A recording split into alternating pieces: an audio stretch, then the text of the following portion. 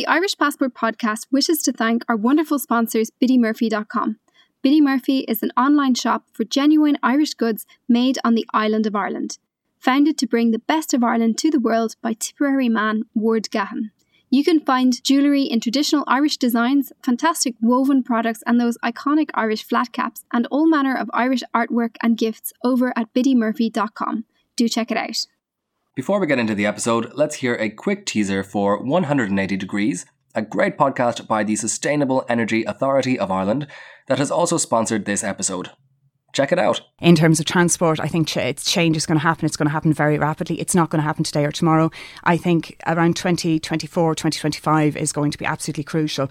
When price parity comes in, it won't make sense to buy a petrol or diesel car. I think supply is finally going to kick off by then in terms of choices. We're going to have loads of choices of family cars, small cars, whatever. I think we're going to see autonomous cars by 2028 start to really make a difference. And I think the motoring landscape is going to be unrecognisable. Hello, and welcome to Irish Passport. Let's do it. Welcome to the Irish Passport. I'm Tim McInerney. I'm Naomi O'Leary. We're friends. Okay, well to Naomi. Anwar Fad Tim. This is your passport to Irish culture, history and politics. I'm recording. One, two, three. Okay.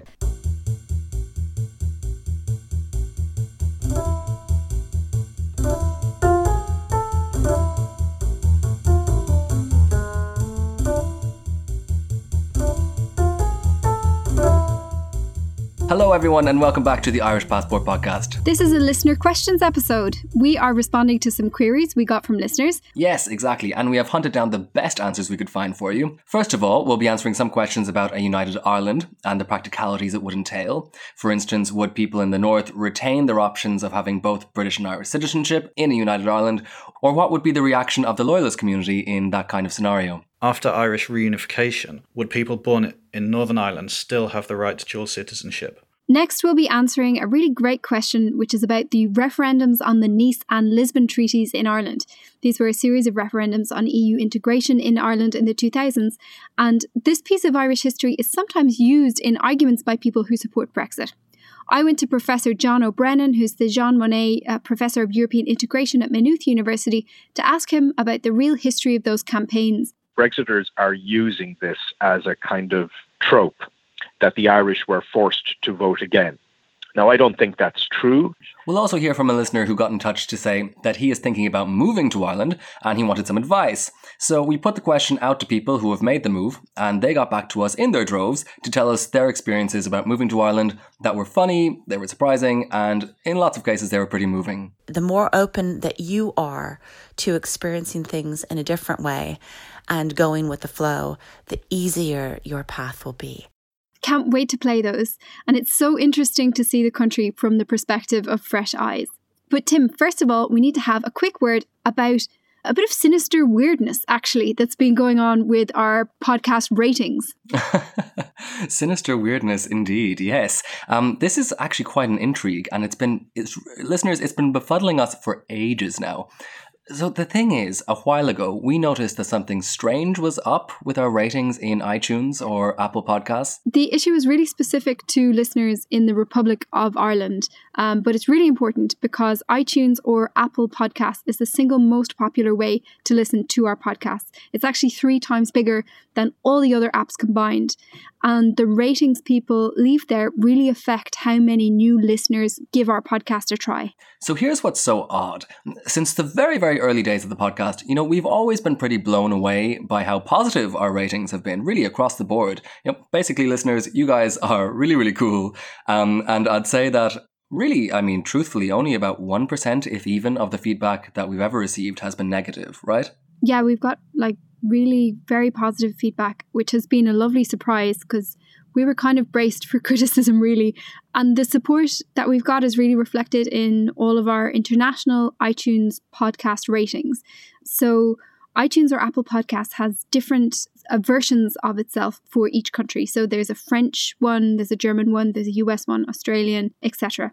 And it collates a rating based on reviews within those particular countries into an overall ratings. And those ratings, which are out of 5, can really make or break a podcast, because if you have a bad rating, then people will pretty much pass you over rather than give you a listen. For sure, yeah, exactly. So anyway, on each and every one of those international rating charts, we, luckily enough, have received 5 stars out of 5 stars on average, almost all of them. All of them, that is, except one. That one, strangely enough, is Ireland. A while back on the Irish version of Apple Podcasts, we started getting this sudden deluge of 1-star ratings to the point that at the moment we almost have as many 1-star reviews as we have 5-star reviews.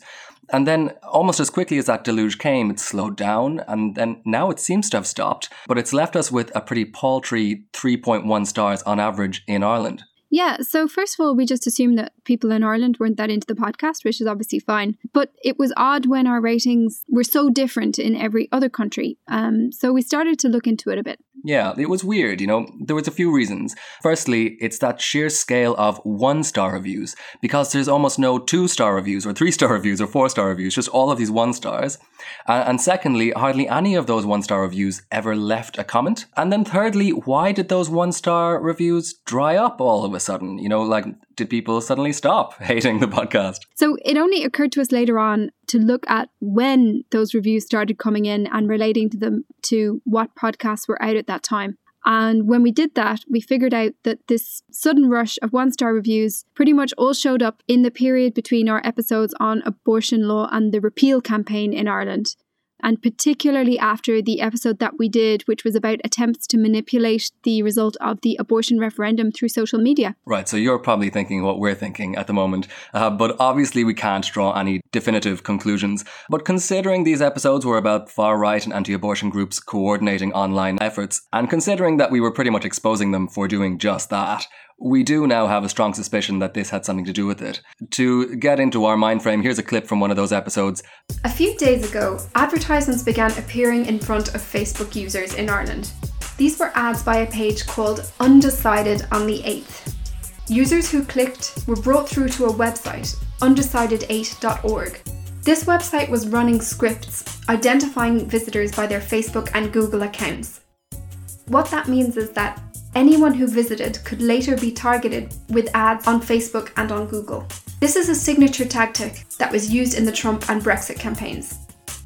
But there is light at the end of the tunnel, because our listeners can help, and it will cost you exactly nothing, totally for free. If you are an Apple user in Ireland and you like the podcast, you can help to launch a counterattack against this 1-star brigade. To change our rating, it will take dozens and dozens of people to leave 5-star reviews, because the number of 1-star reviews that we got was so huge. But even if half our Irish listeners did that, it could fix this problem today. So if you like the podcast and you'd like to help us, please do leave us a nice review. It really does make a difference, and otherwise sharing the podcast with your friends or on social media also makes a massive difference as well.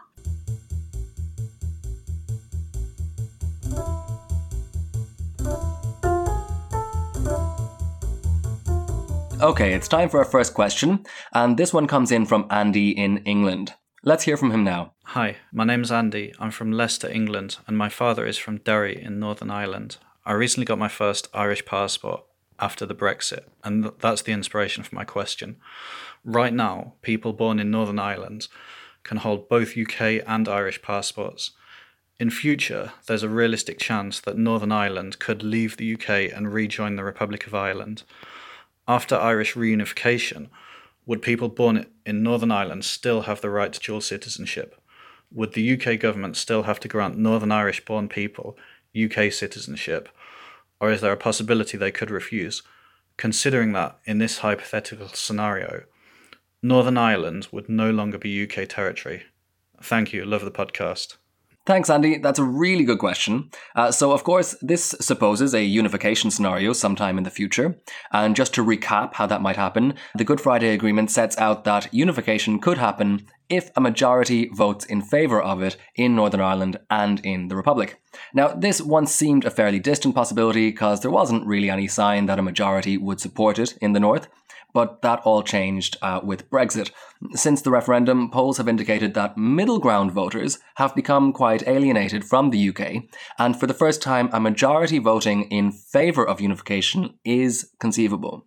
Right, so because this was never viewed as a pressing possibility before, and because of the political sensitivities, pretty much all of the detail around any potential unification has still to be worked out. So questions like where the capital would be, how the nations would divide up the financial responsibilities, and how would everything be transitioned over, the flag, the official languages, all of that still has to be debated. And the nationality question is a really, really good part of that. Right, sure. The short answer, as usual, is it's complicated. And since a border poll wasn't really considered likely until very recently, a lot of this stuff has yet to be discussed in earnest. Citizenship laws have changed a lot over time and according to place. But essentially, it would be within the power of the British Parliament to decide this. To get a rough idea, though, let's look at some precedents from when other nations stopped being part of the UK. Yeah, good idea. So when the Republic broke off from the UK, back in the 1920s, it was actually the case that while the Irish government wanted its citizens to be Irish, the British government continued to consider them British for a while, right, Tim? Yeah, exactly. And it was actually quite contentious for a while. The British government didn't really recognise Irish nationality as such and was very keen that people from Ireland should continue to be legally considered British subjects, which was how all people living in parts of the British Empire were classified. But this changed as bigger parts of what had formerly been in the empire began to break away. Once national governments like Canada, for example, in 1946, began legislating for Canadian citizenship that was separate from British nationality, or Australia and New Zealand, they followed suit, Westminster had to pass a law that defined British nationality as referring to the people just within the United Kingdom and its remaining colonies. It followed that Irish people had an opportunity to apply for that citizenship if they wanted it, but going forward, it didn't apply to people born in the Republic. This set a precedent for countries that were breaking away, basically stating that independence and getting the nationality of a new state came at a price. So you could, for example, be either Ugandan or British, but you couldn't be both. It is messy, though. There were more updates to the law over time, and there were also complications because race and immigration concerns in Britain began coming into it. From some quarters, there was reluctance to grant a right to reside in Britain to people in former colonies. And the end result was that not everybody got the same rights. There were additional burdens of proof placed on Commonwealth citizens who wanted to move. And it's really a pretty messy story. So, how relevant is this to what could potentially happen in Northern Ireland? Well, the situation there is rather different. It's considered a home nation of the UK, and there is already a precedent that people there can claim a different citizenship to the actual jurisdiction they are residing in. Of course, anyone born in Northern Ireland can claim citizenship of the Republic on the same basis as people in the Republic, even though they are not technically born or living in that state. I can imagine that British identifying people in Northern Ireland would also enjoy quite a lot of goodwill from Britain and Westminster in any possible unification scenario. And going from precedent, it might also help that they don't seem too far away and foreign and that they're mostly white.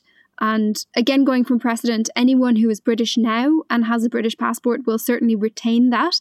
But the big question would really be about their children. So would they be able to pass their citizenship on? And could it be passed down indefinitely through the generations? Or would it be defined based on birthplace? So would future generations gain some right to be British if they were born within the boundaries of what was once Northern Ireland? So ultimately, like we said, all that would be in the hands of the British government to decide, and it really depends on their goodwill. A threat to remove nationality rights could, of course, be used as a kind of poison pill to discourage people from voting for unification if Westminster opted to get its hands really dirty in a campaign like that. It all depends how consensual the whole process is.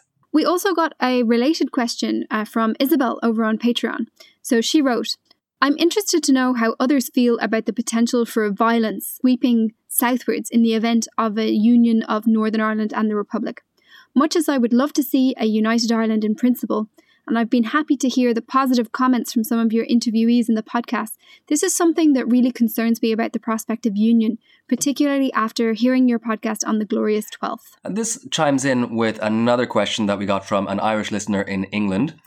She said, is there a will for, or even the awareness in, the Republic that we may have no choice after unity but to pay for and fight a counterinsurgency campaign led by the Gardaí and Defence Forces? Bombings in our cities and attacks on our physical infrastructure could wreck the economy, with multinational businesses fleeing the country. This listener also asked what could be next for the loyalist population in the north, and would any loyalists choose to move to Britain if they decided they couldn't put up with a united Ireland? So I've come across some of these questions in my reporting, and again, this is another area where there's been little to no preparation so far because the prospect of unification just seemed pretty distant.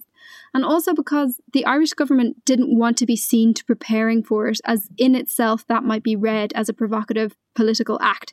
From what we know from surveys, the majority of unionists say they would accept a united Ireland if one was chosen legally by democratic consent, because after all, that was the premise of the Good Friday Agreement. There is the fact that none of the paramilitaries on either side have the same military power as they used to during the Troubles. They were massively disarmed after the peace deal.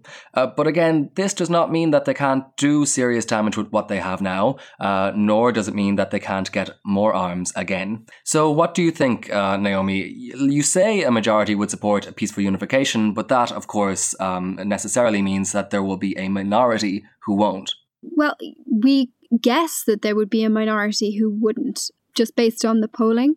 And they are understood to fall into two categories, basically fight or flight.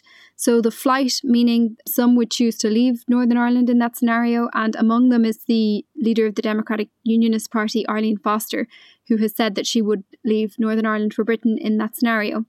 And then there are the others who might fight it. Sure. And when we say fight, what kind of level of violent resistance would we be looking at in today's terms? It's quite hard to know. As it is now, the old loyalist paramilitary organisations are very fractured. They don't really pose a serious threat. They've almost entirely given up their weapons. They're also ageing organisations. They only have a handful of the manpower that they once did. Many of the people still connected with them are kind of involved in general criminality and gangsterism rather than political violence. So as they currently stand, as I say, they don't pose a great threat. But of course, before the Troubles, there weren't paramilitary organisations that posed a great threat either. But they managed to arm themselves and become a threat in order to wage conflict. So a lot depends on how Ireland and Britain react and manage that possibility. If the paramilitaries did somehow manage to obtain and import arms, that would be a game changer. And also extremely important to consider are the conditions that favour recruitment to these organisations. So evidence suggests that the most important thing in order to avoid future violence is to give young people now more opportunities. Right, that reminds me of something that I think it was Senator Mark Daly who said in a previous episode. He wanted to pump funding into deprived areas in Northern Ireland, especially to give young people other options, rather than letting them fall into paramilitary activity or similar related crime, by default. Yeah, so on both sides, essentially what we need to do is tackle poverty and to increase education and opportunity for people so that we're not bringing up young people who have nothing to lose.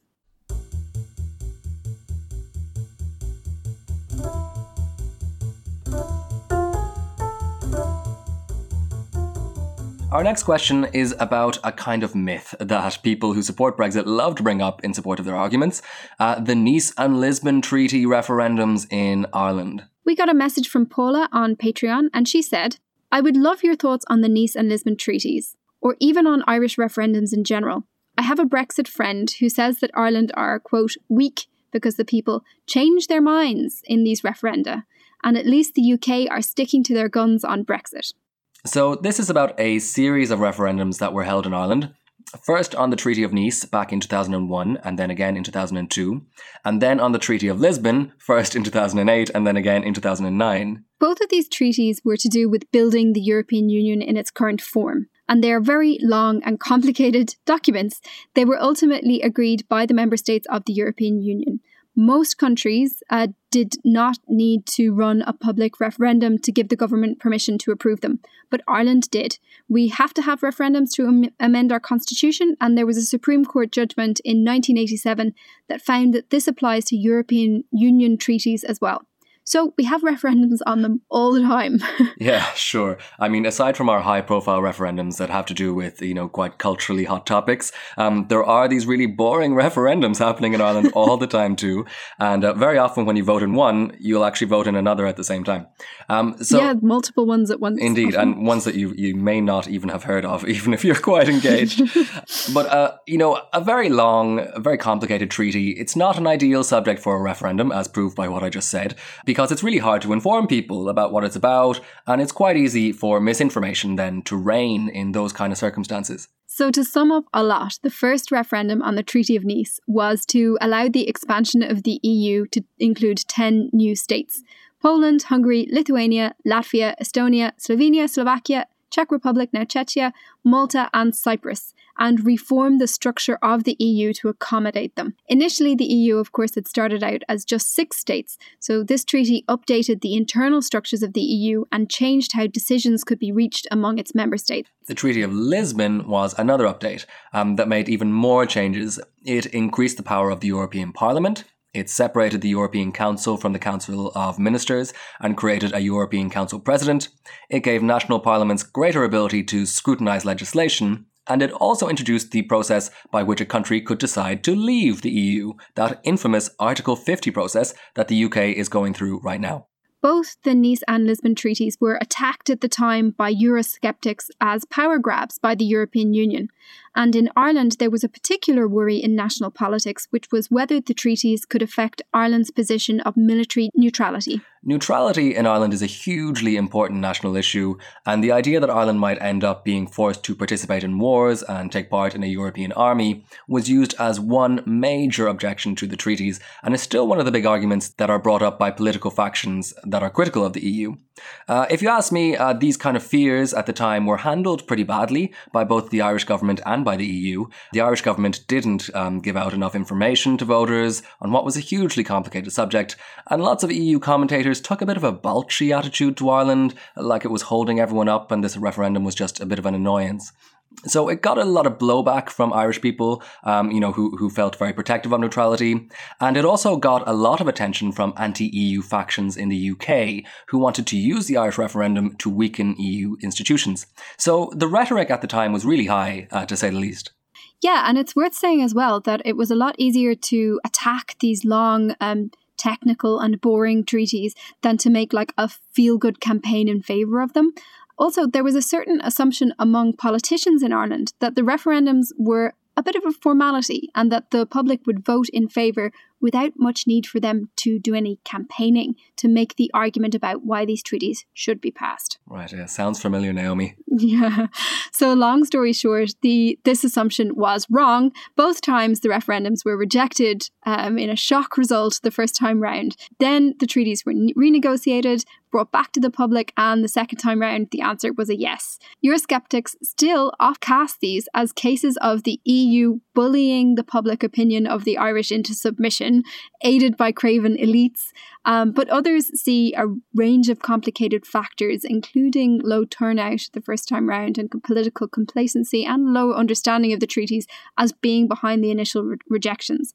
And they point out that Ireland was not actually asked to vote on the same thing twice in either case. Rather, the Irish government secured changes in Brussels to address the public concerns. Yeah, exactly. And that's a really important point. There's a funny parallel here with the discussion around a potential second Brexit vote. The second Lisbon vote, like a potential second Brexit vote, was on different terms to the first one. Like you said, Naomi, the treaty had been renegotiated. And by the way, this happens with Irish referendums all the time. It happened in the divorce referendum, for example. A motion is rejected, it's modified, and then it's put back to the people in a new form to see if they like it better this time. So this simplistic idea that the Irish were forced to vote twice, it's still been hard to shake off ever since, even though it's not true, especially among Eurosceptics in the UK. This being a complex topic, I wanted to get an expert view on it. So I went to Professor John O'Brennan, who's the John Monnet Professor of European Integration and an expert in Irish EU affairs and EU enlargement, to answer Paula's question and explain what really went down in those referendums and why it keeps coming up now 10 years later. Brexiters are using this as a kind of trope that the Irish were forced to vote again. That, in other words, it's impossible for any member state to vote against an EU treaty change via referendum, because the elites in Brussels will force them to do this about turn and ratify second time round. Now, I don't think that's true. I think in both cases that we're talking about, Nice and Lisbon, there were very substantial changes sought and secured by the Irish government before they put the proposition back to the people in 2002 and again in 2009. When people say, well, they were forced to vote again, firstly, it was a sovereign choice of the Irish government. They could have chosen not to ratify, but instead they went about securing material changes. And so the proposition that came back to the people was materially different. I think that's the important point to be made. So, what were the changes that the Irish government secured to that treaty? In the first referendum, the Nice Treaty, it was all about that question of neutrality. In response to the Irish no vote, the change secured was that all EU member states voted in favour of a declaration by Ireland that, I quote, "The European Union's common foreign and security policy does not prejudice its traditional policy of military neutrality. And therefore, I quote, Ireland is not bound by any mutual defence commitment." So it stated that all deployments of the Irish Defence Forces have to be sanctioned by the Irish Parliament. Dáil Éireann. They went back and talked to other member states about this and came away then with this guarantee that nothing in the treaty would override or supersede the Irish commitment to military neutrality. So that was important. It was an important, substantial change.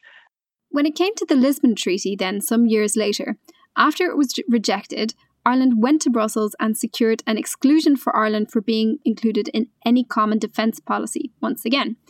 In addition, as John O'Brennan explains here, Ireland persuaded the other member states not to reduce the number of EU commissioners to be fewer than the number of member states, to ensure that all members had representation on the Commission at all times. John points out that this has taken on a special significance right now in the new Commission, in which Ireland has been given one of the most powerful portfolios, particularly when it comes to negotiating the EU's future relationship with Britain.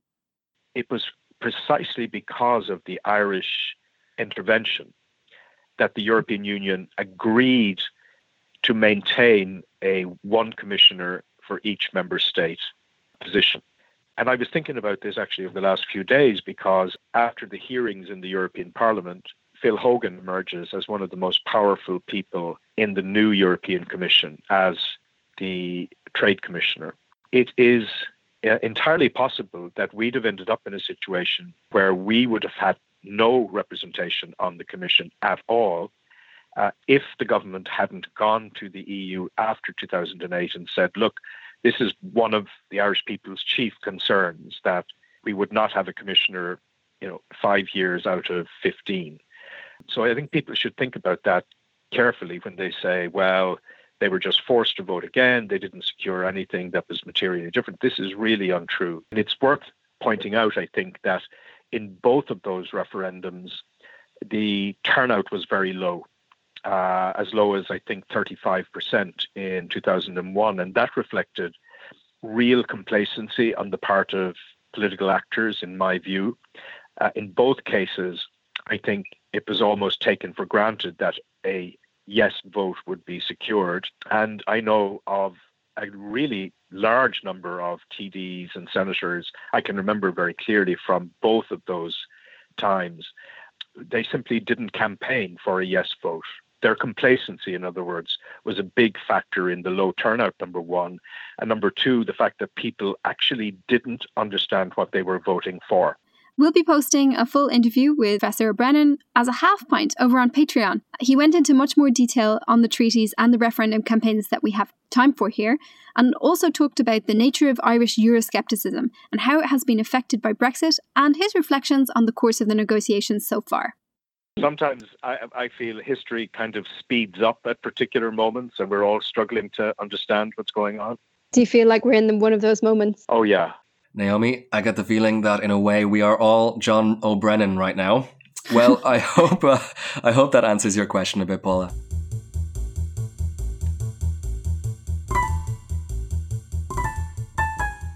This question comes in from one of our Patreon supporters, Kelly Monaghan. Kelly writes, I'm an American who holds Irish citizenship by descent from my maternal grandmother, who was born in the 19th century. Needless to say, my connection with Ireland is somewhat distant, and I have no family connections that I know of in Ireland. Given the political situation in the United States, I sometimes mull the possibility of moving to Ireland. There's plenty of information online for Irish emigres who are returning, but I found nothing for people in my category. Would it be possible to find and interview Irish citizens like me, American or otherwise, who have made that move? How did they adjust? What challenges did they face? What about their non-Irish spouses? What sort of reception do they get? My understanding is that few in Ireland would consider me particularly Irish, and so on and so forth. So, what can we tell Kelly, Naomi? Well, it's your lucky day. We put out a call to our listeners and followers on social media and asked people who have done this very move to answer the question from their own experience. Yes, indeed. And they really delivered. Thank you so much to everyone who got back to us. There were far too many responses to include everyone, but we tried to fit in as many as we could. So, my name is Tig. I am 20 years old, and I moved to Ireland nearly 2 years ago now. My maternal family is Irish. My dad's side is English. And I had quite an internal conflict moving over to Ireland because I wasn't seen as Irish, even though I very strongly connect to my Irishness. Because of my accent, I was seen as a Brit, and that for me was quite difficult to deal with. There's already an identity split when half of your nationality has committed atrocities against the other. There's already a kind of disconnect there, but in the grand scheme of things, moving to Ireland was the best thing I have ever done. I made a lot of friends with a lot of common interests. I go to college in Ireland. I did have the benefit of moving over to be with my long-term partner. We'd been long distance for a year prior, so I knew that I had a place to sort of set up shop. For anyone considering moving to Ireland, I would say definitely consider the West Country. It is an incredible place. It's gorgeous, and there's not quite as much of a housing crisis as there is in kind of Dublin and the surrounding areas. And also be prepared that if you do like ready salted crisps, they are basically impossible to get hold of unless you are buying Pringles. Aside from that, my only other advice would be to watch out for the cost of living, which can be quite high depending on where you go, and be mindful that Ireland is a very strong country with a very strong identity and strong culture. Make sure that you enjoy that. Make sure that you are getting involved in things in your area and you're paying attention to how Irish history has manifested into Ireland today, because it's all important. You won't struggle to make friends though. Everyone is up for a good laugh, and it's easy to find your niche. Hi, my name is Shannon Slope. Personally, I found it harder moving from Belfast to a smaller village than it was moving from New York to Belfast in the first place. A bit of background. My father's family left Mayo after the famine, so I grew up hearing stories about it, but that was as much of a connection to my heritage as I had. I was really interested in history, and I started reading about Ireland and the Irish language fairly early on. When I finished high school, I booked flights. I landed in Dublin. I stayed there, and I also went to Dingle for a while. I stayed with kind of family friends. None of them are still here. They all left after the crash. They actually think it's funny that I have stayed on. 2007, I came to Belfast to start my master's in Irish studies there, and I've been here ever since. As a side note, I cannot say enough good things about Ulster University. I do not think anyone gives it nearly as much credit as it deserves for the quality of the work they do and the genuine care they show their students. I have worked in everything from bars to museums. I married a woman who's originally from Kilkeel, of a unionist background. We have 2 children. I now work for Women's Aid Northern Ireland in the same building as 2 other American women, and this is the most I have been around other Americans in about a decade. Here are some things that I can share that I have taken away from my experience. First, you will think that you are speaking the same language. You are not. People will often be too polite to tell you that they have no idea what you're talking about. probably in about 6 months down the line after some pints. But the good idea is to be quite attentive to people's responses to what you say, just in case. The biggest thing I would recommend is that you get yourself a hobby. Maybe you're already into something and that's great, and if you can continue doing it when you're here, just dive in. But most of the people I know that are here from the States came for uni. And in that case, it's a lot easier to make friends and kind of find a place for yourself. I mean, as an adult, it's not easy in general, especially if you've got children, but it's very, very easy to end up isolated and alone in a new place. And it is absolutely heartbreaking. Even with a family, I have found that there have been times when I felt very alone.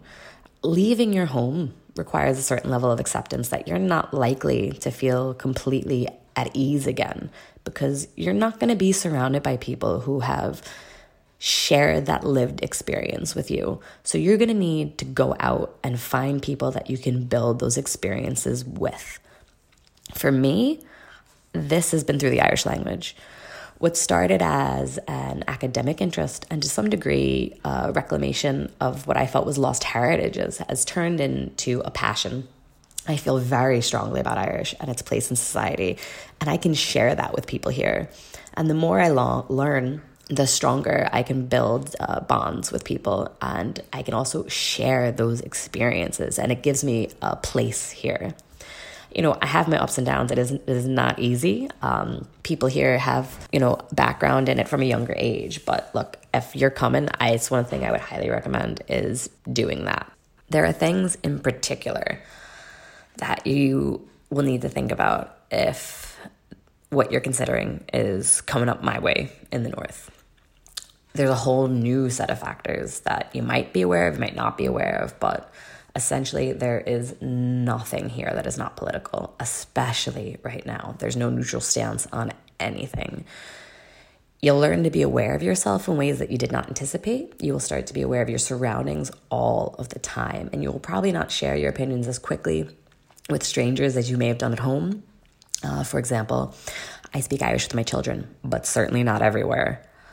This had been changing up until this whole Brexit fiasco, and I have seen a lot of aggression in the last few years, and it's really sad. But the North is full of young people who give me a lot of hope about the future. I mean, this mess has brought groups together to fight for each other's rights in ways that I haven't seen before, and I hope will continue. If you have political opinions about the North, as many Americans do, leave that at the airport. As someone raised in a fairly Republican place who has studied Irish history and conflict, but who has married into a family with a unionist tradition, anything you think you know, you probably don't. Everything involves layers and layers of history, multiple identities, and an ever-present fear. I think a lot of people here have been holding their breath for the last 20 years. Don't get me wrong. If you live in a place, you have every right to engage and participate in how it's governed and where it's going. But make up your mind once you've been here and not before. It's really not as simple as people portray it. As for how I see my own identity, in fairness, I thought I was Irish before I came, and I would defend the rights of those in the diaspora to engage with that identity. But it's only in recent years, traveling home, that I realized I've become Irish without trying. For me, it was difficult to adjust in terms of work and housing. I'm an Irish citizen and passport holder, but it was tricky getting a PPS number, took more than a few months to hear back from job applications, and it is impossible to find a long-term housing situation, at least in Dublin, without physically being in the country with a lot of time on your hands to view apartments. And everybody knows the rent in Dublin is ridiculous. Now, my wife is not Irish, but since she married an Irish citizen, me, she was able to quickly get approved as a permanent resident with the right to work in Ireland, which she did for her American-based company. Now, nobody is blown away or impressed by an American moving over to Ireland. Really, the first time any Irish person meets you over there, they'll assume you're a tourist until you say otherwise. Some people you meet will want to ask you 21 questions about why you moved over, and you will feel like you're being judged. But the people I met at my work, at our local pub, and in my local GAA club were all very nice and friendly. But you would have to work at those relationships to get a true sense of friendship and community. Now, I do consider myself Irish, but I didn't go around telling everybody that unsolicited. While I was living there were a few people that said to me, "You're Irish like me," And I heard from another person, you're not Irish until your family has been living here for 500 years or something like that. And I did get the impression from some clearly racist people that they were just happy somebody white had emigrated to Ireland. Hardly anybody questioned my Irishness to my face, but if you go on Irish Twitter for any length of time, you will see criticism of Irish Americans and a rejection of our Irishness. And I get it. American tourists in Ireland are terribly annoying. I even did my best to avoid them. And Irish Americans do have bad politics for the most part, but so does Fine Gael, in my opinion. And, too bad for me, they're still Irish. But anyway, it was a great experience living there. I miss it very much. And my advice would be to travel within the country as much as possible because there's so much to see. And here's the last tip about getting the PPS number. They say you don't need a PPS number to get a job, but every employer will ask for one up front, and they will throw out your application if you don't have one. If you go to the Public Services Office and say you need one for a job application, they won't give it to you. So you need another reason. What I did was I said I needed it for a driver's license application, which everyone does when you're applying for a new license. So they gave me a PPS number right away for the driver's license application, and then I never even took the exam in the end. So it worked out that way. My name's Stevie Nolan. Born in London to Irish parents, moved back home about 30 years ago to Belfast initially, right in the middle of the Troubles. When I left there, I ended up working for the Irish Labour Movement in its anti-sectarian unit, working with prisoners and ex-paramilitaries, and worked for the last 10 years across Ireland, everywhere, Galway, Cork, Letterkenny, you name it, I've been there. And in all of that time, I've never had any negative reactions to my accent, to my perceived identity, to who I was. People were only ever interested in what I had to say. Having said all that, I'm white. Hi, I'm Catherine, and I'm an American who lives in Dublin. If you haven't already, you definitely want to make sure that you go about getting all your papers in order through the Department of Foreign Affairs website, which is dfa.ie. The fact that your spouse will be married to an Irish citizen is going to make his or her path a lot more smooth. I moved here in 1995. I would never return to the US. I absolutely love living in Ireland.